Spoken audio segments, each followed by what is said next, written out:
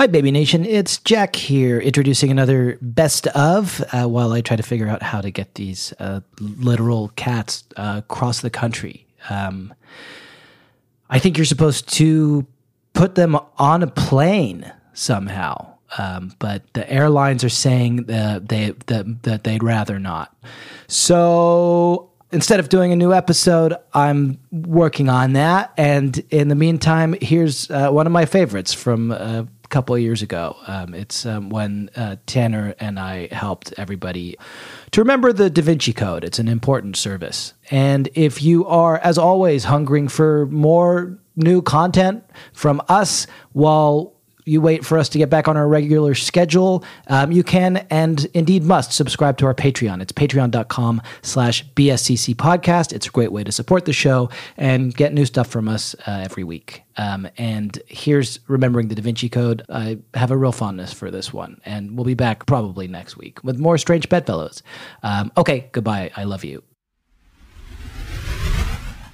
What you are about to hear is the long-awaited result of an idea that Tanner had last year and that he has been trying to distance himself from ever since, to the point of completely disavowing it.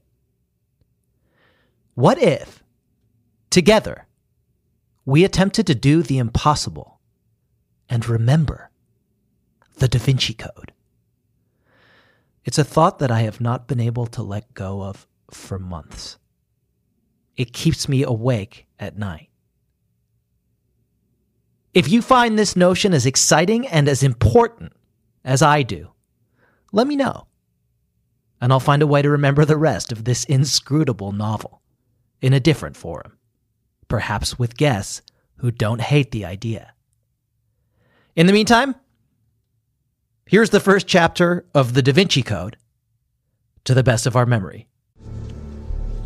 Symbols are a language that can help us understand our past.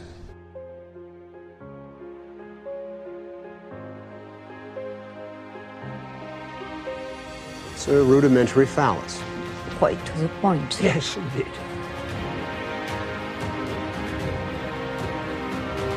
Yes, the more penises you have, the higher your rank, boys and big boys.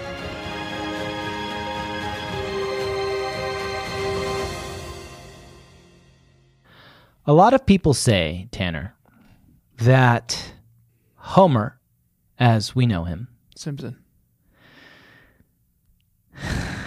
Dope. was not an actual person, No, but it's cartoon. the concatenation of Nope. years of oral history that had been passed down. You're waiting and for me that- to make an oral history joke, like oral sex. You gave me space. You gave me a little runway there. I've learned that if you speak slowly, you sound more professorial. Unless The pauses are pregnant. They're not designed to be filled. you have a co-host. Immature co-host. Yeah. Okay. Well, that was a mistake. And I'm going to own that. But that the Odyssey and the Iliad are a part of an oral tradition Okay. I read them. They were both books. rather so than that- the works that of a doesn't- singular author necessarily. That doesn't hold up because I've read both of them. They're both books. Okay. So explain that. Well, somebody wrote them down eventually. But that's what we're doing here. This is my way of introduction. What we're doing here is we are continuing an oral tradition that was begun by Dan Brown. Well, Let's it's say- should we- begun by the shadowy figures behind Plato. Yes. Or Homer. Homer. Yes. It was begun by the shadowy figures who... maybe Homer is an acronym. It Yeah. was like... Like Hank. Agents of Homer.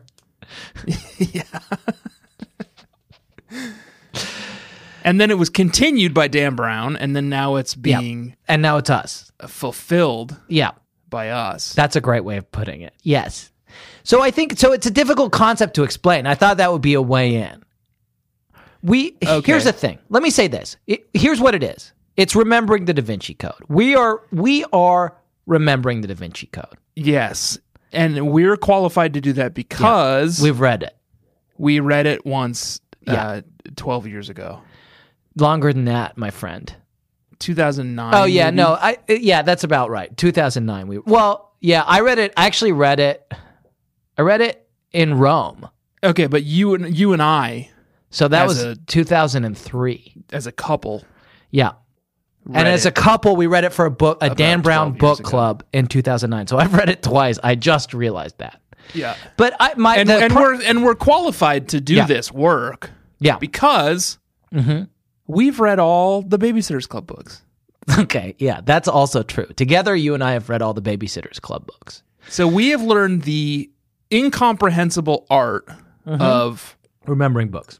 Critical analysis of literature. Yeah. What we're doing, let me start again. Let's start again. Okay. Let me throw this The Ages of Homer. Yeah. No, not literally they start don't again have with the same superheroes. thing. Yeah. They don't have superpowers, but they're sort of like in the same like league as superheroes. Right. They like hang out with them, but they can't do much. Right. Except enforce the law. Right. And that's what we are. Let me throw this idea at you. Everybody has read the Da Vinci Code. I think that is true. Yeah. Everybody's read it. Statistically, I think that is true. But nobody necessarily remembers it. No. I certainly don't. What are we going to do about that? So this is a problem that afflicts 99% of the world's population. They've read the Da Vinci Code, but they don't 100%, necessarily 100% remember it. 100% of the world's population. And we're 7.8 billion people have read the Da Vinci Code. Yeah. And we're going to solve that problem for 7.8 billion people. We're philanthropists. We're going to remember the Da Vinci Code for you. Yeah. Dear listener. Yeah. That's good. That's powerful. That makes me, I want to take a second and think about how powerful that makes me feel. And it's the impact we're going to have on the life of an average being, sentient being on this planet. Mm-hmm. Like, oh yeah, I guess I read the Da Vinci Code. Yeah. I don't remember much about it. Well, guess what? Yeah. You don't have to. Yeah, you don't have to. Because we will. We're going to do it. Okay, this feels good. This feels good. It feels important. Yeah. I wasn't excited about this podcast. This is your idea. You pitched it to me. You sold it very hard. Yeah, I do want to say, and I normally wouldn't because I do like to take credit for things, but it was your idea. Well, I hate it. You've been the flag bearer on this one. Yeah. You desperately wanted this to happen. I begrudgingly agreed to go along with it. It's your show. I mean, that's also, in fairness, a description of almost all of our creative collaborations. Yeah. It's sort of my creative collaborations with everyone. It's your Someone idea. has an idea there. Yeah, I have an idea. Someone else gets fired up about it, and then I do all the work. Well, we're doing the work, and that's what they say. That is what they say, isn't it? When they say do the work, what they mean is remember the fucking Da Vinci Code for people. Yeah. Make a difference. Do the work. Try to have an impact on this world. Yeah. You only get one go round on this this dang reality. Yeah. You know? Mm-hmm. Try to make your mark, and this is how we make our mark.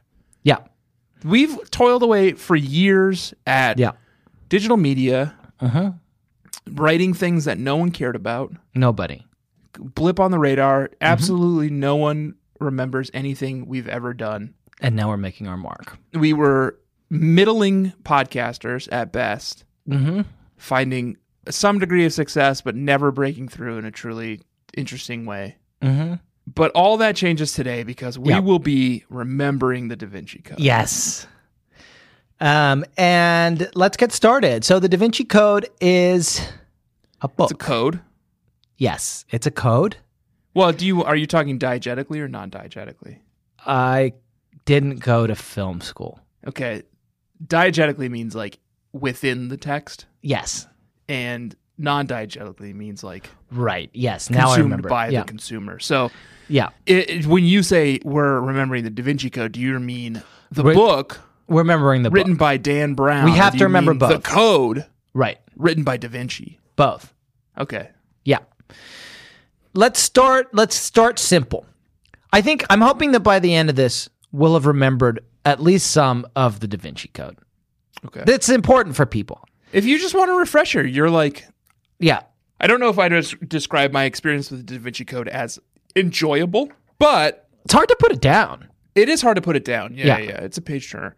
Yeah. But I would like to remember a little bit about it, just Yeah. in case it comes up. If And I'm that's like, what we're bar going to do for you. trivia- Between us, we've read it 3 times. Mm-hmm.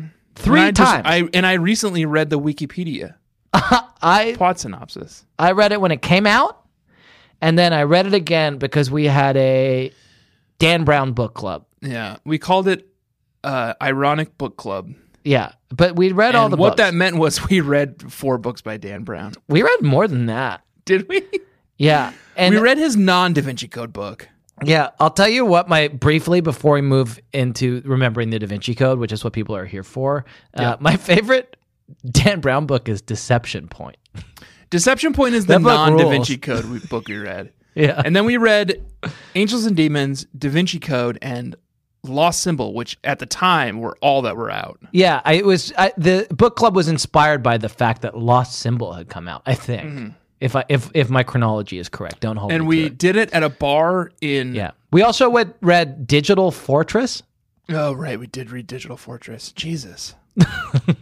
We read so many Dan Brown books for that book club. Yeah, And we hung out at a bar called Tropical 128 yeah, in in Lower Chinatown. Manhattan. Yep, And it was a shithole. but they But would they give you served liter beers. what was it called? A tower. A tower. You So would get it was, a tower of Blue Moon. It it was was just a like- giant pitcher that was a liter tall or a meter tall, Yeah, and it had a little spigot at the bottom, so you could pour yourself a beer off of it. and every 5 to 6 months, you would go to Tropical and it would be closed down because they were serving underage people, Yeah, and then it it would was open a up place again a where- few months later. And It was you could go infamous back. for serving high schoolers beer. And then Okay. the only other notable thing about Tropical 128 that I do think we need to address right Okay. at the top is Yeah. that the bathrooms Have fish didn't in them. have walls; they just have had fish. fish tanks. It really bummed me out. Yeah. So if you went to go pee, you Fish were would next watch to a you fish pee. tank, and someone was on the other side and could watch you pee, and also the fish could watch you pee. Yeah. Yeah. This is setting the scene, but it's also establishing our credentials. Yeah. Weird. I think the 2 people outside of Dan Brown himself, who maybe honestly doesn't have the objectivity to do this, we're the 2 people most equipped to remember the Da Vinci Code. Yeah. Okay, come on. Let's get into the right mindset here. I think maybe if we start with some characters. Okay. Here's the right mindset. It's 2009. I am Yep. definitely wearing a hoodie, Okay. and over the hoodie, a sports coat. That's awful. Yeah. Okay. 2009. Let's see. I'm watching a lot of Flight of the Conchords and The Office. Yeah. I'm living in Sunset Park, Brooklyn. This is more setting the scene about the Da Vinci Code and less I'm just about trying you. to put myself back in that place. You know? Back in that heady space. I wear jeans and a t-shirt and a track jacket. Probably much has changed. still. Yeah. The track jacket. Although I don't wear think you so really much have the anymore. PETA track jacket anymore, do you? I still got it. Yeah. It's my if it's cold out. I still wear it pretty regularly. Yeah.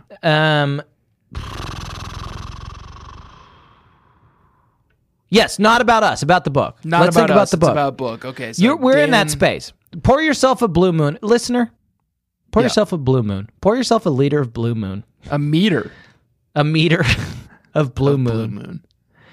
Sit back and prepare to remember the Da Vinci Code. Please. Tanner, I think what we should start with is characters. We know one, and it's Robert Langdon. Yes? That sounds right. Yeah. And he is a professor. Of Symbology. Yes. Although I will say, reading the Wikipedia plot synopses. of You're all these cheating. I books- didn't cheat. I didn't. I know. Yeah. I misunderstood the premise of the podcast. Yeah. Again, it's your podcast. I'm a passenger as Yeah. much as the listener is. Yeah. I thought I was supposed to be the one who knew it and that you Yeah. were the one guessing at it. But Yeah. now I realize that we're both the one who We're are remembering it guessing at together. Yeah. So I did read the Wikipedia recaps of these this evening. So Yeah. I have slightly more knowledge than you, Great. but not much, to be honest. So The first 4 books. No, let me finish this. Oh, sorry. anecdote. Yeah. The first 4 books in the Wikipedia synopses, he's referred to as Robert Langdon, symbologist. Okay. Yeah. And then apparently Dan Brown decided to correct it for the 5th book, Because Origin, symbology is not a fucking thing. and now he's a symbolist. Like he plays cymbals in the band. He's like, sorry, people keep thinking People that have been he's a misunderstanding professor. this for years. I'm a professor at Harvard of symbols. The instrument. Isn't he a shouldn't he be a semiotician? I guess that's always been my issue. Like there is a word for symbology and it's semiotics. Right. So you should be a semiologist. But that's no. We're not correcting the Da Vinci Code. Let's be clear. We're remembering the Da Vinci Code. Okay. Robert Langdon sounds right. Robert Langdon, symbologist. And the book was written by Dan Brown, by the way, and that's something I know That's important to be true. Okay. We only have another about 40 minutes to get through this. And Jesus. I want to at least get through the first chapter Right. tonight. There's definitely a babe, right? Well, first chapter of what, Jack? Because now we get into some complex like chronology issues. Yeah. Because Dan Brown's The Da Vinci Code was the first book published Right. in the Robert Langdon. Was it? I think Angels and Demons came out before Da Vinci Code. Did it? I don't know. I thought it was a prequel written after the Da Vinci Code. It's kind of okay to live in that that lack of knowledge because what we're trying to do here is remember. We're trying to remember. Right. Here's what I remember. The Da Vinci Code was huge. Yeah, big. Cultural touchstone. Everyone knew it. Everyone read it, as we've established. And then Dan Brown was like, shit, this shit is like fire. Yeah. I need to do more with this, except what am I supposed to do now? Like I kind of blew my load with the Is that how you would say it? I don't think so. Knights Templar. Yeah. So I'm going to have to go back and do a smaller story, a more contained story, and that's Angels and Demons. Right. So my question for you is, are we starting chronologically with Da Vinci Code or bookiology? We're starting with the Angels and first in medias res. We are starting. Think about this from the point of view of the ideal listener, which is all people who currently live on the planet. Because everyone read the Da Vinci Code. Not everyone read the Angels and Demons. Not everyone read Angels and Demons. Not everyone read fucking Digital Fortress. But Digital Fortress everybody is not part of the canon. Okay, not everyone read Inferno. Not everyone Lost read The Symbol. Lost Symbol. Not Origin. everyone has read Origin yet. In fact, my research Yeah. earlier this evening, trying to find recaps of all these books, very few people have read Origin. From every indication. I read a few chapters of it just to put myself back in the mind of Dan Brown before. That's the extent of my research. As I read 5 chapters, I want to put my cards on the table. I read 5 chapters of Origin just to put myself back into the mindset of Dan Brown. Right. I need to think how he thinks to be able to, because I'm a forensic scientist here. This is CSI. This is You Da gotta get Vinci in his Code head. CSI. I'm going back into his head and reconstructing what he did. You're like Sherlock and I'm like Watson. Yes. I'm just marveled by you. Yes. You know? Yeah, because I notice things that you can't even see. And I'm like just like sitting there in like a stupor, like, oh, sir, I can't believe you've done it again. Yeah, exactly. This is a huge fantasy for you, isn't it? Yeah, this is that really just really built me up in a way that's gonna be good for this project of ours because we have to do important work and I need to be at my peak here. So we've got are Robert burning Langdon. minutes. The minutes are ticking by. We Okay. definitely have to at least get into the book a little bit. Here's what I think we do. Here's what I think happens in the Da Vinci Code. I think it's okay. We went way too far by saying Robert Langdon. Scrub that from your minds. Too much. Listeners, scrub that from your minds. This book definitely begins with a dedication. Yes. Who's this book dedicated to? Dedication is non-diegetic. From my wife. Probably, right? Or mother. But Let's Dan just say Brown both. seems like the kind of guy who would not say for my he's not sentimental, right? He's like a cold, calculating man. So I think he would say like for My Nora agent. Brown. You know, he would never address his wife as he his wouldn't wife. say my wife. He would say for Right. Nora Brown. And do you remember this? I think what we're going to say is what we remember is once we've settled on it is canon here. So do you remember that Dan's wife is Nora? It's the first name that popped Short in for my head in Eleanor. a way that I think It's got to be. came from some deep recess of my mind. Okay. So we've got the dedication. Now we're remembering the Da Vinci Code, people. And this is how this is the process. For Nora Brown, without whom. And that's it. I think you gotta end that sentence. But he is a writer. Dan Brown does like to end every sentence on a cliffhanger. Yeah. So it's like, without whom, if I hadn't fallen out of that helicopter. Okay, now are we talking angels and demons again? Is that how the Angels and Demons begins? It's how it ends. Okay, let's try something else. Let's try an adjective. For Nora Brown, what's a word for smart? Oh, he's going to do some symbology shit, isn't he? In the He's going to dedication. be like, for Nora Brown, the like cipher to my riddle, right? Seem to remember that. The cipher to my riddle is perfect. Right? Yeah. That's Dan Brown. That's the answer. Okay, so we've got the dedication. We're remembering this fucking book. Yeah. For Nora Brown, the cipher to my riddle. And now, guess what? Now we're in the book. And you know what we need? Prologue. An epigraph. Okay. We need an epigraph. I need a quote. Okay, let's think about this. Newton, Yeah. if I remember correctly, Newton plays a big part in this book. Okay. That's news to me. But I think Newton was the first Freemason. And I don't want to spoil anything. no, we are This is what we're spoiling, the Da Vinci Code. Yes. Okay. Yeah. What I meant was I don't want to get this wrong, but I Yeah. guess that's the whole point.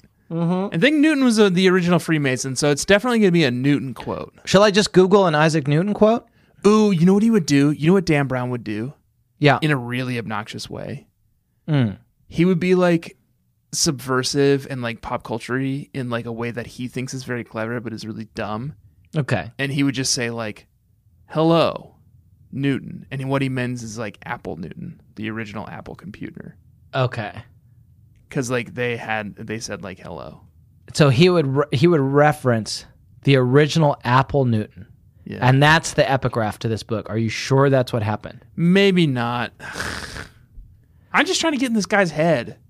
What would he have said? Something My about memory Newton. is so hazy. Can I Google, or is that cheating? I think that might be cheating because we're I think remembering. if you Google it in a way that you're not going to get, if you Google it in a way that it removes Dan Brown context entirely, like best Newton quotes. best Newton quotes. Yeah. Okay.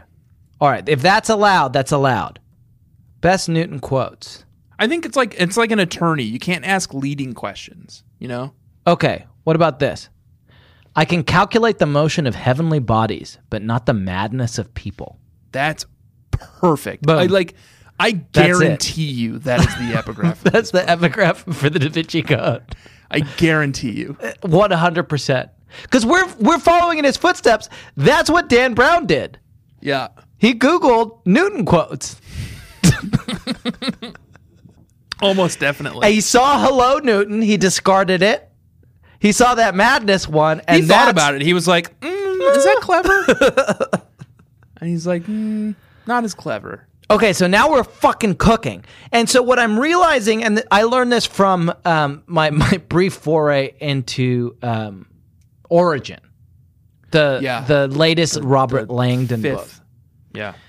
And I am certain, based on my foray into Origin, that this has also happened in the Da Vinci Code. We don't start with Robert Langdon in his like tweed coat, tweedily sitting in a fucking Harvard bookshelf. Don't we? Because that would be very Indiana Jones, and I feel like that is what Dan Brown's going That's for. chapter one. What we have is a prologue that's like bad guy in streets. Okay. Yeah. It's Bad gonna guy be hurried in the rain to like fucking do some Templar-esque mission, here's what I'm realizing. and it's surprising. Some of my memory of the Da Vinci Code is tied up with the film. I haven't which seen I the film. definitely watched. Cast that from your brain. We Well, cannot. I have a lot of trouble doing that because what I do remember is that the bad guy is a bad priest who's albino, yeah. and he's played by Paul Bettany, Okay. Perfect. who was also in a film called Priest, I think around the same year. Okay. Yeah. Which was ruled. Yeah. So now all I can help but think about is like a The superhero cyberpunk priest. Yeah. priest who Okay. like fights vampires in the desert outside of like mega cities. Guys, please watch Priest. So I think maybe that's the prologue. Yeah. Okay. Okay. Are you sure? No, and again, no, not sure. So, but we're agreed. But it's at where my least head goes. that it's a priest with albinism Yeah, who whips himself. with Cat o' Nine Tails, and I remember that very distinctly. Yep. Okay. What's Anytime his name? he thinks he sins. What's his name? That we need to know. Because that's how it's going to start. It's going to start with his name. Name walked adverbally through the adjective rain, muttering blank to himself. It's something dumb. Okay. Let's hone in a little bit. It's one name. It's one name. But Bismarck. No, I know we just talked about this, so I know it's Yeah. not right. Yeah. But I think his name is Cypher. Like the character from The Matrix. Okay. And so, wouldn't that be Dan Brown? Yeah. To be like, look, this guy's named after like a puzzle thing. Yeah. Cypher. Is that not exciting enough? I just think that is. I his like literal- Cypher. I think his name is literally Cypher. Okay. It's Cypher, man. That's good. This is how oral history happens. It's not funny, but I think it's literally his name, Cypher. Okay. Cypher. And we can try to come up with a funnier name. His name is Poop Butt. No, His name I is don't need a Poop funnier Balls. name. I want accuracy here. I'm trying to be super accurate with this. Okay. I think his name is Cypher. Cypher walked hurriedly Two. through. We need to say what kind of rain it is. Oh, okay. Driving. Driving rain seems fine. Cypher walked hurriedly through the driving rain, which was like, what was it like? A something doing something to something. Cypher walked hurriedly through the driving rain, which was like punishment Ah, yes, that's good. from God. Perfect. Which he liked. But Yeah, not enough enough. Because he needed to go home to flog himself. to flog himself. He was headed home to flog himself. He was headed home to flog himself. Who was this guy? He is, and tell me if you think this is right. He's part of an ancient sect. That sounds right. Yeah. That sounds right. He's a keeper of an ancient truth, Ancient secret. a secret, That's better. an ancient secret about the Knights Templar. We don't want to reveal that this early. Here we go. Cypher was walking home in the driving rain in Yeah. Rome. Oh, there we go. So now I'm going to fucking push back on a little bit. In Trastevere. That's good. You give a little bit more context. You give a little bit more color. A little bit more color. So then we can say, what were we saying? He's part of a sect. A sect Yeah. in Rome, Yes. and their Keeping morality the secret. is bad. unclear Yes. until you learn that he whips himself with a cat. He o' nine whips tails that's himself. got glass on the ends. He's looking cuts his around flesh. hauntedly. Yes, at statues, It's dark. religious symbology. Yes. And then he whips himself, and then I think his cell phone rings. Yeah. His BlackBerry, His BlackBerry because rings. it's 2009. Yeah. Hello, Moto. Hello, I'm whipping myself. Hold on a minute. Let me finish whipping myself. You can talk. I'm listening. And it's the director of the Knights Templar. I think the Knights Templar are the good guys. Oh. What's the bad guys? No. What is it? I don't know, but it's not the Knights Templar. Okay. I think the Knights Templar are the good guys. Listen, we can't. There's no I don't know in this podcast. We're remembering. What's the opposite of Knight Templar? Because I mean, like, if we're going with the Assassin's Creed mythology, the opposite of the Knights Templar is the Assassins. Then it's the Assassins. Okay, but that's mixing a lot of mythologies together. Oh, what? Unlike Dan Brown. I am certain, and I don't want to spoil it. Yeah. But I am certain that the Knight Templar are the good guys. Okay, then it's the Assassins. Okay. Hello. It's the guy from the Assassins. All I can come up with is Ra's al Ghul, which is the head of the Assassins in the Batman universe, but I know that's not right. Okay, well, we can't have things that we know are not right. Okay. And my name is Dave. John Assassin. And you know what definitely happens here? 100%. Can I say this? Yeah. There's a digression where Dan Brown explains what like hashin means, and it's like about hashish and like how assassins smoked hashish and to get into like the kill state. Yeah. Yeah. And how the cipher. So it's probably like Weed Lord like, 420. Hell yeah. Cypher uses the cat o' nine tails to like achieve that state, like that state of like bliss. He doesn't need hashish. Right. Okay. What's his name? Dave? Dave doesn't sound right. No, I think it's not something. What if I remember correctly? It's like an older gentleman, and I hate to do spoilers because we're just trying to get through the fucking prologue. Yeah, here, but yeah, the bad guy in the book turns out to be the old, wizened academic professor whom Robert Langdon trusts. Okay, but we're not learning that now. No, but I know. But we do need to come up with like an old, wizened English professor name. So his name is like Professor Lord Mountbank. Mountbank sounds right, but he's not going to say his name because we don't know. He's going to have like the director. The director. It's the director. This is the director. Yeah. What's a more religious version of the director? The curate. The curate's pretty good. The curate. More Italian. The principe. Principe is very good. Okay. Yes. This is the principe. Stop whipping yourself, and then so now we need a cliffhanger to go into the first chapter. Stop whipping yourself. It's time. The seal has been broken. Yes. And then the guy cocks a gun. Yeah. A big gun. Yeah, and it's Shotgun. huge. Okay, good. All right, let's take a break and we'll come back and we'll do chapter 1. Jesus. This is taking much longer than I expected. It's a long book. Yeah. This episode is sponsored by BetterHelp.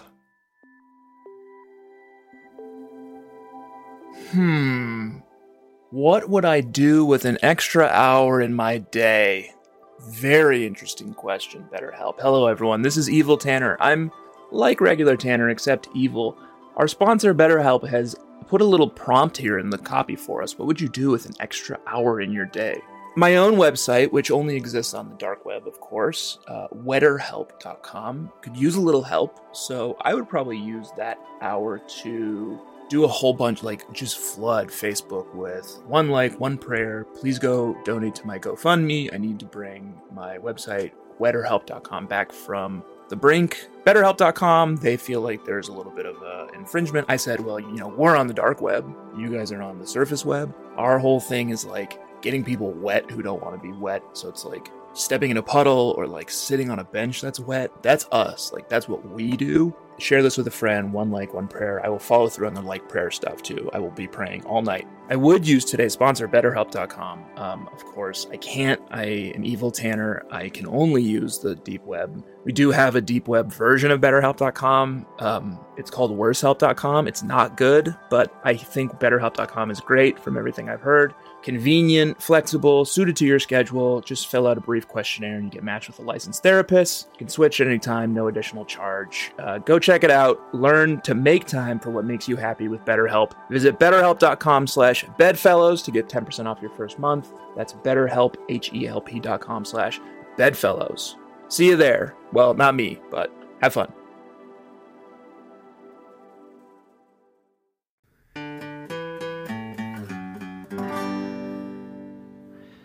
I realized we missed something in the prologue. Okay. I think that the air needs to smell vaguely of something. Okay. Like sulfur. Go-to options. Sulfur's good. Sweat. Yeah. Sweat is perfect. Sulfur is sweat? Is that too much? What's the when the Pope dies? Yeah. And I know that's angels and demons, and don't come after me. Yeah. What do they shoot up the chimney? I think it's sweat. Okay. It's like a color. Is it? Do we decide that it's raining? Smoke. It just It's to be raining. Like, what do It's you call that? driving rain. Like nitrite or something? Like the stink that comes with rain? I think, can we just say the air smells vaguely of the stink that comes with rain? That's not bad. I live in Connecticut now, and we have a lot of robins. It's our state bird. And when it rains, worms come out of the ground, and robins come out and eat them. So maybe it could be like the air smelled vaguely of worms or earthworms. Okay, I'll go with worms. Yeah. The air smelled imagine they have vaguely.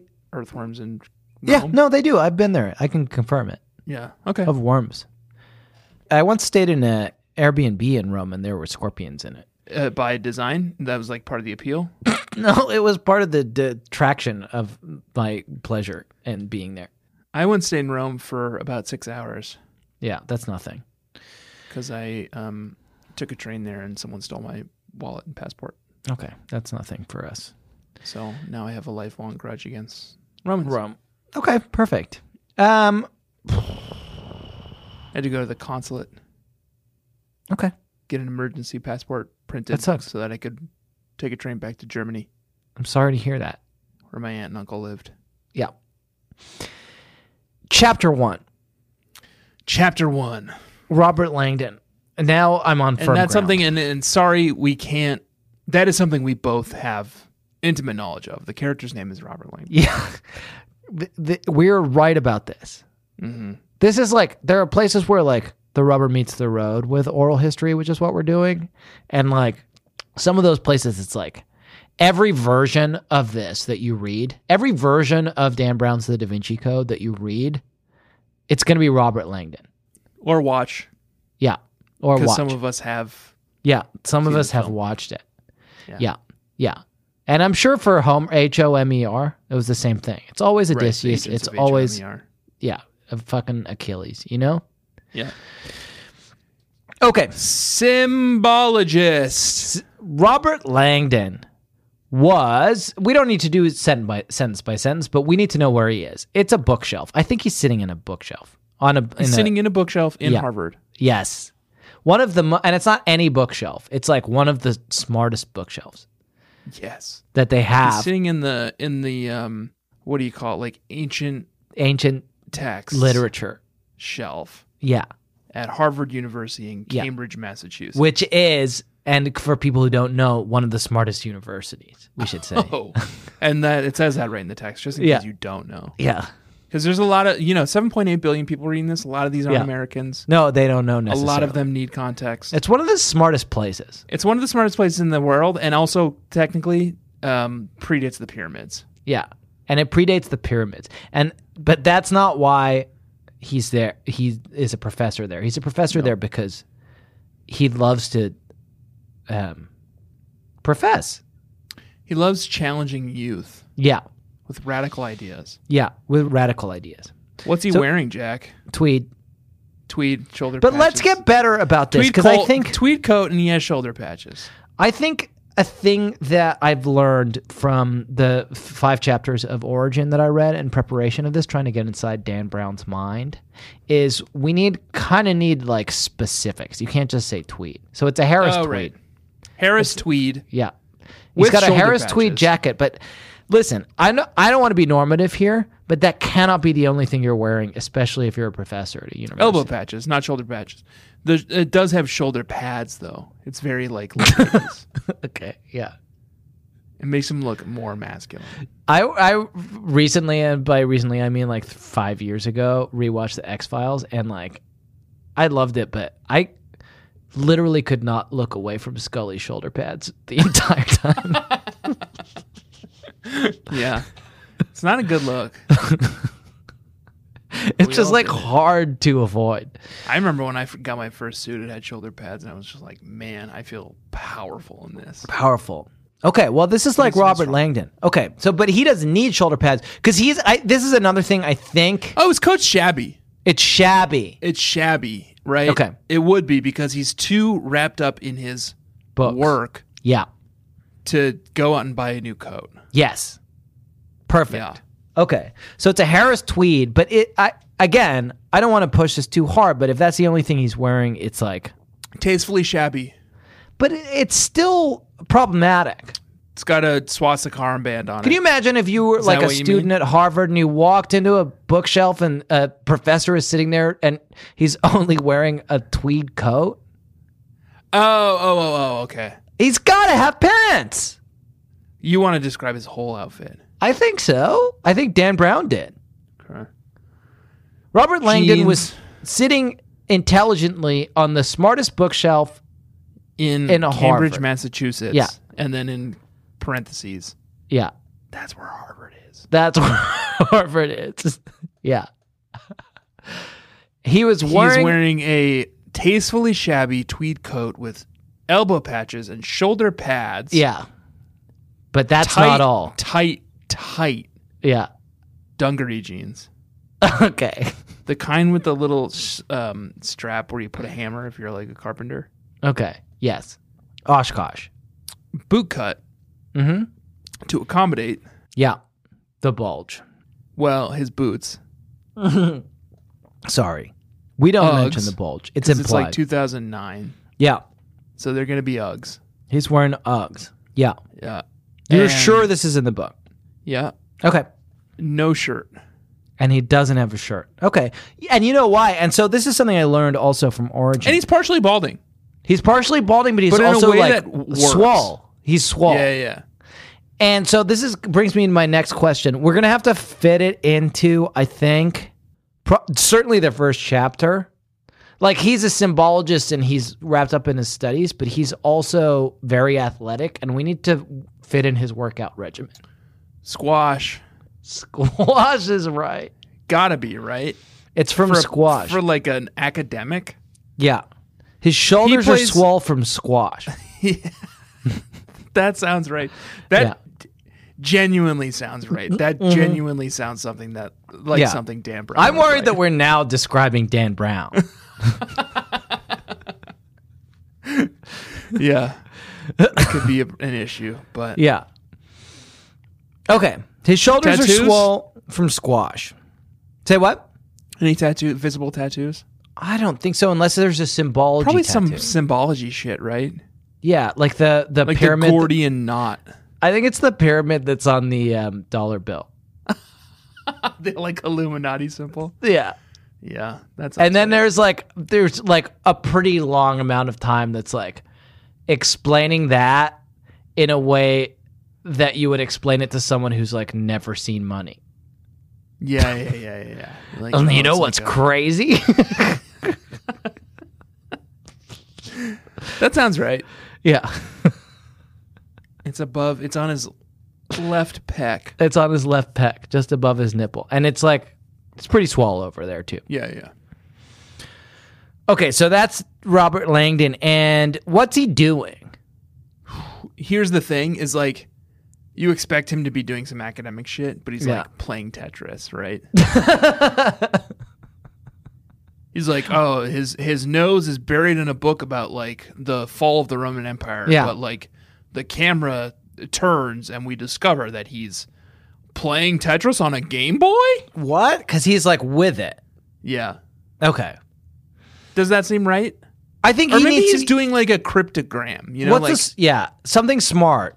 He's he's solving doing like a yeah. What are those puzzles that like my mom does them? There are puzzles in the newspaper. It's not crosswords, but it's like you have Sudoku. fill in a bunch of words and then you take the first letter of each word and it spells out Oh the yeah, phrase. yeah. I don't know what those are called. Okay, he's doing that. Yeah, he's doing that. He's doing that. Or and he's it's doing like, those like fucking terrible British crosswords where it's like That's too smart. you solve a puzzle. That's too smart. That's too smart. I think. It's a cryptic crossword. Yeah. I can do them. Yeah, I know.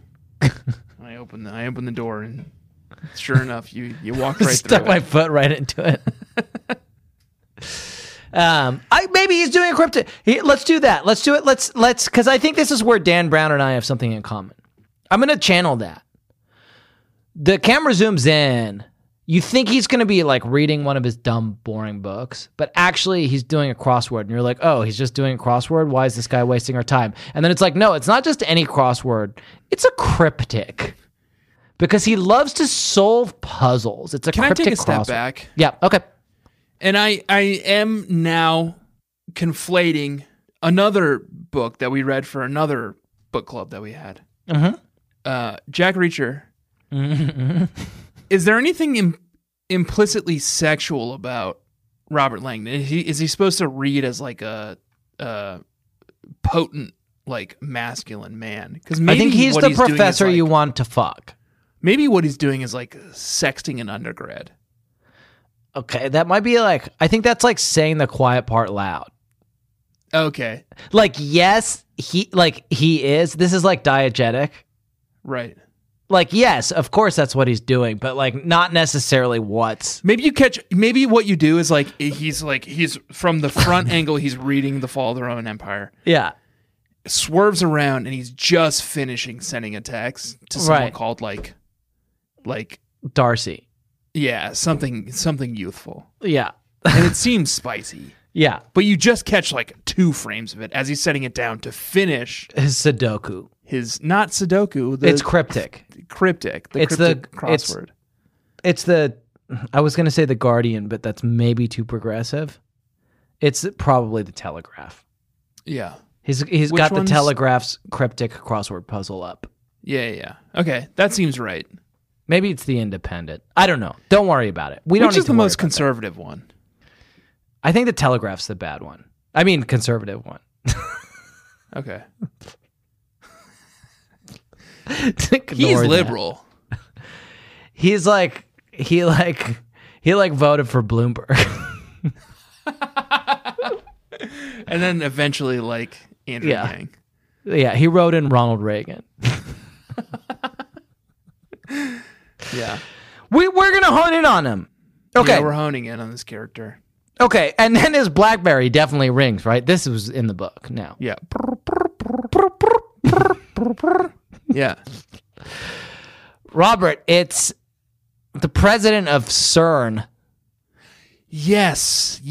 And the whole book takes place at CERN. I forgot this. It's the president of CERN in Switzerland. You may know what, and he's like, what? He's like, I'm super smart and know all sorts of things, but like, for the purpose of this book, I don't know what CERN is. So can you explain it to me? And the president of Yeah. CERN is like, oh, we're like doing a super collider in We've got a Switzerland. super collider. It's in Switzerland. Yeah. It jams particles together so hard that it creates antimatter. Yes. I distinctly remember antimatter Yes. being part of this equation. Yes. So what we've done is we've jammed particles together so hard that it creates antimatter, and we have capsules of antimatter, Yeah. the function of which Yeah. is unclear. But we've got them. We've got them. And What they and- can do, though, is Yeah. become a bioweapon Mhm. that makes everyone sterile.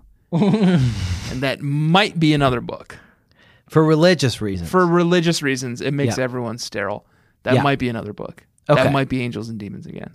Okay, well, let's not get too hung up on that aspect of it, but This is just all in the call. This is diegetic. This is all in the call. Yeah. Yeah, okay, This is what the CERN scientist is saying. Robert Langdon says, why are you calling me a lowly symbologist? Right. Right? At Harvard University. At just Harvard. some school in Massachusetts. Then he gets flattered by the guy. Well, you're the only one who knows X, Y, and Z thing. Secrets of Da Vinci. Someone in our laboratory died. Yeah. Horribly. Yes. And was branded or tattooed. Yes, definitely. They were branded or tattooed. With a word. Yes. And it's a symbol. And it's just a word that it's spelt backwards. It's Illuminati, but it's spelled backwards. It looks the same upside down as it does right side up. And again, that might be Angels and Demons. No, this is Da Vinci Code. I think that somebody is branded and they dropped him in the Louvre. So the president of CERN is like, hey, one of our best scientists was branded with the word, he doesn't know this. So what's say what's Illuminati spelled backwards? Hang on. I'm gonna write it out. And this isn't cheating. Somebody was branded on their chest. It said Itanimuli. And we need the world's foremost symbologist to come and we don't know what it is. Code. And they dropped him in the Louvre. In the Louvre, yeah. And then there's a digression there, definitely, where Robert Langdon is like, the Louvre is a pyramid, just like the pyramid on the fucking dollar bill, and like, isn't that interesting? Oh, yeah, it is. And didn't I just blow your mind, listener? Even though you read the Da Vinci Code and you just had your mind blown. I've been. Yeah. To the Louvre. I am pay. What? I am pay. I am pay. I am pay. Designed the Louvre. Oh, okay. Yeah. That's described in this chapter. And that's in this book too. Yeah. Yeah. And he's a Freemason. Definitely. Yeah. Because why would you do it in the same shape? It's the pyramid. Yeah. Okay. So I need you. You're the only one who can figure out who carved this like weird backwards shit. Me? In this guy. No, Robert. Oh, we're diegetic again. Okay. Yeah. I think just to be clear, let's just be explicit about when we're being diegetic, when we're being non-diegetic. Okay. This is diegetic. Okay. I'm the only one. I'm paraphrasing. This is non-diegetic. Okay. I'm the only one who knows. No, sorry. You're the only one, Robert. And this is non-diegetic? Because my name's Tanner. It is diegetic. Okay. You're the only one, Robert, who can figure out what this crazy fucking word means. Right. Right? Okay. It's carved into a man's flesh. Yeah, and it's bad, and it's in the Louvre. Dead. And also they stole our antimatter. And our antimatter is missing. We're not sure if it's connected, but it probably. Right. Are we talking about Angels and Demons? No, definitely not. No. It's in the Louvre. Are you certain we're not talking about Angels and Demons? And it's Da Vinci. It's related to Da Vinci. Is Angels and Demons. Okay. Well, do you want to take it out? Well, no. I think what we're doing is an authentic recreation of the Da Vinci Code to the best of our memory. We'll make it work. And it's not our fault that Dan Brown wrote 4 other books that are so much the same. Yeah. So if a little of that leaks in, it's you know what that's called? It's called like foreshadowing. It's called foreshadowing. It's a literary tool. And Dan Brown is very good at it. Yeah. Okay. And then we've absolutely certain we are talking about Angels and Demons. Okay. The CERN stuff, the antimatter stuff. Okay, well, he doesn't have to be from CERN. He's from the Art Institute of Chicago. That's good. Yeah. He's from the Art Institute of Switzerland. Firenze. Yeah. Okay. There it is. Okay. Drop the CERN stuff. That was wrong. Yeah. Okay. What's his name? Something Italian. Antonio Bellissimo. Antonio Bellissimo. It's Antonio Bellissimo. I am il presidente of the Art Institute of Firenze. Somebody stole our antimatter and they carved a weird word that I don't know what it is Well, you know what? To their credit, into a guy and put it in the Louvre. it's in English, Yeah. Yeah. the word. Yeah. So I don't blame them for not understanding it. And you're the world's foremost symbologist. Me? Robert, it's diegetic. Okay. Have to be careful with this. Yeah. Okay, I will fly out to Firenze. I would think the Louvre is in Paris is where you should go because that's where the body was. No, that's not till the end of the book. Really? He doesn't go to the Louvre? He goes to the Louvre at the very end of the book. Okay, let's go. Come to Firenze and talk to me about it. Okay. Here I am. Yeah. It says Illuminati. What? You've already figured it out? It's just in plain English. That feels a little early for chapter 1. I'm pretty sure it happens in chapter 1. Okay. So you're here. Wait, you just figured it out over the BlackBerry. No. Sorry. What I had to do first is meet up with a colleague of mine, Amelie. That's got to take a chapter, and she's a babe, right? She's a, yeah, I guess. There's a whole chapter to describe her. Oh, sure. And it's like men writing women kind of stuff, right? Where it's like her clitoris was bulging out of her Lane Bryant. Are you sure that was a man who wrote that? You didn't read that from a book by women for women? I guess maybe if it mentioned the clitoris, it would probably not be a man. Okay, good. All right. So what's her name? Lane Bryant. So Lane Bryant, yeah. he flies to Firenze and he meets with Lane Bryant. Her clitoris is bulging out of her Lane Bryant slacks. Slacks, yeah. Which she designed because she's also a fashion designer. Yeah. As is everyone in Milan, which is where we are.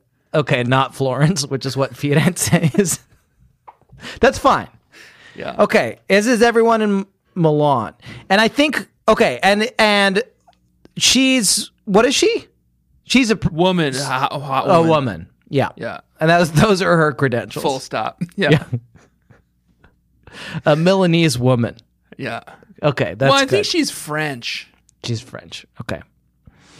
Which is why they go to the Louvre eventually. Okay, but not yet. And she's Amelie. And it's Amelie. In the movie. Yeah. Okay. Okay. So we've flown to Milan.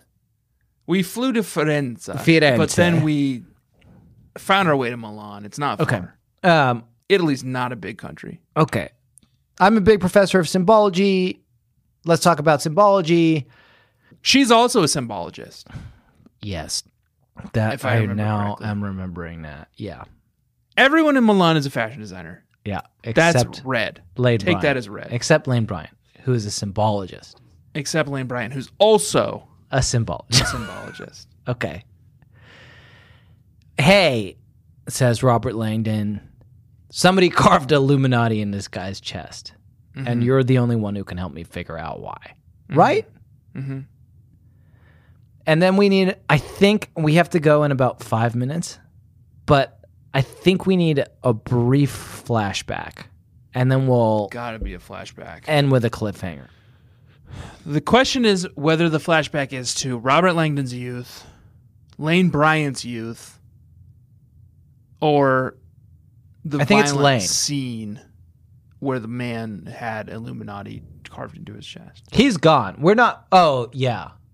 No, I think it's... Well, what do you think it is? Well, so here's the thing. Is like it could be like a CSI thing where it's like Robert Langdon is like looking around the room and in just doing that is able to kind of piece together the clues and like imagine and speak out loud the moment of the crime where the man was killed and Illuminati carved into his chest. Okay, let's have that.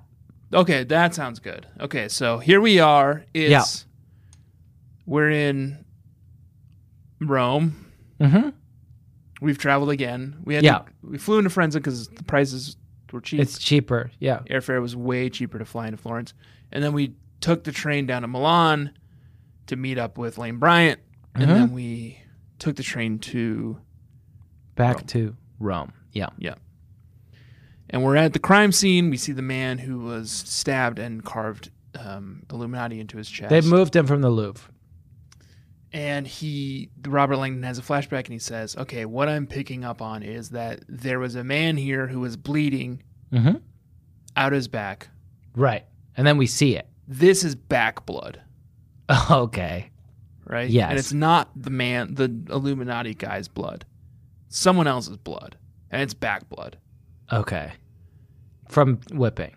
Maybe. From we don't know. We can't tell. We don't know. Yeah. Okay, so the plot, and is that the cliffhanger? I think so. Okay. Is Normally, there more flashbacks? Normally, I would say, just based on my memory of Dan Brown, that you should end a chapter with somebody falling out of a helicopter. But this is just chapter 1. Maybe they fall into a canal. This is back blood, said Robert Langdon. He sees it in the water. I need an adverb. Because it's all canals in Italy. Insightfully. And then they fall into a canal. Right, because it's all canals. It's Venice, guys. Yeah, this is Venice. This is Venice. Venice is all canals. Yeah. So he sees the blood floating in the water. Yeah. Intelligently. Yeah. And then pieces it all together. Good. Okay. And now it's a fucking mystery. Who did it? Do they kiss? Not yet. Not yet. Not chapter 1. Yeah. I mean, I think, weirdly, I do think we covered a lot of ground tonight. Yeah. No, definitely. There's obviously a lot more work to do. Yeah. This is chapter 1 of book 1. Yeah. Of the Robert Langdon And there are series. looking at Origin, there are 800 chapters. It's shocking how many chapters there are. Yeah. Yeah. But that's everything I remember from the Da Vinci Code so far. Yeah. And I think a lot of Angels and Demons is mixed in there as well. No, I mean, it's the same guy. A lot of Jack Reacher is mixed in there as Yeah. well. So a lot of this stuff is going to be tainted by, just sort of the reading habits of a 38-year-old man. Yeah. I hope this helps. Probably some Stephen King in there. We're doing a service here, and I hope this is helpful. That's what I want to say, primarily. We're here to help you remember what the Da Vinci Code was about. And the way we are approaching it is 2 men who have read the Da Vinci Code. Some of us more than once. Yeah. Yeah. We're just like you. Yeah. Except we're remembering we're doing the work so you don't have to. Yeah. And are we heroes? Yeah. Yes. Mm-hmm. Yeah. Should you give us money? Yes. For this hard work, for this emotional labor? Yes. Yes. Jack will send you our Zelle yes. email code. Yep. So you can just direct pay us. Direct deposit into our bank accounts. Yep. And we'll split the proceeds. Jack will get a little bit more because he does that at the episodes. This has been Remembering the Da Vinci Code. We did remember the Da Vinci Code, chapter 1. Well, and the prologue. And the prologue. We're going to keep hacking away at this, hopefully. And in the meantime, I think all that remains is for me to say my name, and it's been Jack Shepard. My name is Renat Gniernig. What devilish symbology is that? Crack my code, intrepid symbologists, and you shall win a prize. Thank you, everybody, for joining us. And the prize is immortality. The prize is immortality. Goodbye. Goodbye. And now, the first chapters of the Da Vinci Code.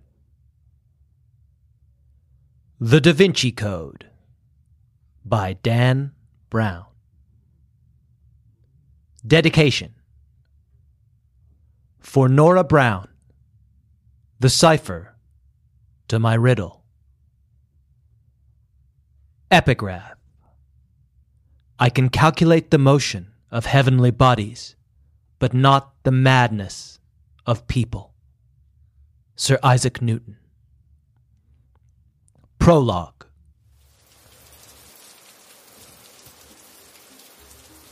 As the sun set behind the timeless dome of St. Peter's Basilica, Cypher walked hurriedly through the driving rain in Trastevere, shielding his eyes against the rain, which was driving. The air smelled vaguely of earthworms. Ironically, this feels like a punishment from God, which I like, thought Cypher, chuckling wryly to himself. But it's not enough. Later I will go home and flagellate myself with a glass-tipped cat-o'-nine tail.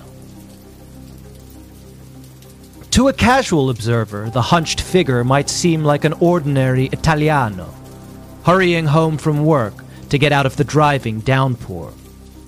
But Cypher was anything but ordinary. Unless you consider a member of an ancient sect and a keeper of an ancient secret about the Knights Templar to be ordinary. These statues are full of religious symbology that no one else can even see, thought Cypher to himself, knowingly. Casting his eyes around huntedly, he sheltered beneath an overhanging statue, pulled a large whip from his belt, and began flagellating himself, wincing as the blood ran in rivulets down his back. This is something he actually likes to do. Just then, his phone began to ring. Hello, Moto. The Principe is calling early today, thought Cypher as he pressed talk on the handset. Hello? I'm whipping myself, he said into his state-of-the-art Motorola Razr flip phone. Cypher was one of the few people who knew that the Principe was not what he seemed to his friends and colleagues. Cypher knew that the Principe was in fact the director of a mysterious group called the Assassins, who had been affecting world events since the Middle Ages, when they lived in Syria and went by the name Hashishin, because they smoked hashish to get into the mood for killing, which doesn't totally make sense, but we're gonna roll with it. Stop whipping yourself. It's time, barked the Principe. The seal has been broken. Cypher cocked his big shotgun and set back out into the driving rain. Chapter 1. Prestigious symbologist Robert Langdon was sitting intelligently in a bookshelf for ancient and impressive books in Cambridge, Massachusetts. That's where Harvard is. Harvard University, which is one of the smartest universities, in case you don't know. It's actually one of the smartest places in the world, and also, technically, it predates the pyramids. I've been an eminent lecturer here for more than a decade, thought Langdon sardonically to himself as he thumbed perspicaciously through a large tome about the arcane symbols that predicted the fall of the Roman Empire. But I'm not here for the prestige. I'm here because I love to profess, and because I love challenging youth with radical ideas. Dressed unassumingly in a tastefully shabby Harris tweed bodysuit with elbow patches and shoulder pads that make him look even more masculine, Langdon's vivacious mind has been hard at work on 3 problems simultaneously. The complicated religious and mystical symbology of the late Roman Empire, the Daily Telegraph's fiendishly difficult Sunday word search, and a spicy text he's been composing to an undergrad named Darcy. To look at my reserved academic demeanor, you wouldn't know that just this morning I'd been engaged in a particularly vigorous and athletic game of squash, he thought caustically to himself. Or that I have a tattoo of a pyramid on my left pectoral, just above the nipple. Much like Robert Langdon himself, there's a lot more to the pyramid than meets the casual eye. Most Americans would be surprised to learn, for instance, that they spend their days with multiple pyramid totems folded inside their pockets. But then, most Americans have never taken the time to look closely at the $1 bill, which has a secret pyramid hidden on the back for those who know how to look for it. And yes, it's from the Illuminati. Just then, Langdon's state-of-the-art Nokia 3310, with Snake 2 pre-installed, began to buzz, shaking him out of his reverie. Langdon here. Mr. Langdon, it's Antonio Bellissimo, the president of CERN, a laboratory in Switzerland that does super colliders. Someone in our laboratory died horribly and was branded or tattooed with a symbol that's completely impossible for us to decipher. It looks like it says, Itanni Muli, but that's not a word in any language I can find, and I know quite a lot of them. After the horrific branding, the scientist's body was dropped in the Louvre. We need the world's foremost symbologist to help figure it out. Normally, Langdon would love nothing more at this point than to talk about one of his favorite subjects, the aforementioned pyramids. Most people don't know that the designer of the Louvre, I.M. Pei, cleverly hid a pyramid-like structure deep inside his blueprints for the museum, and that pyramids are from the Illuminati. But this didn't feel like the time for such an abstruse and esoteric digression. His interlocutor seemed quite agitated. "I'll be right there," intoned Langdon grimly. "Is there anything else I should know?" Yes, they stole our antimatter. Please hurry.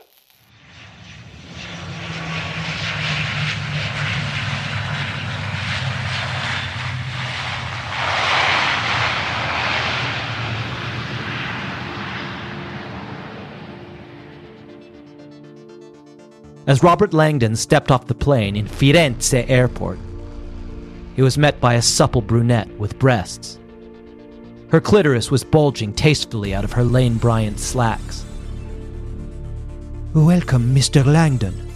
I am Amelie Bryant, a woman who is also a symbologist.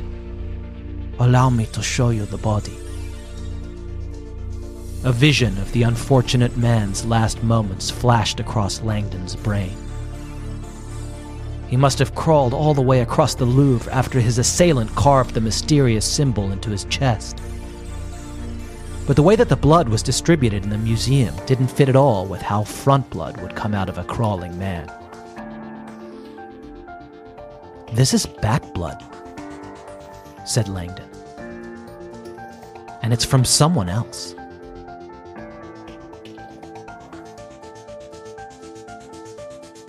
Just then, he fell into the canal.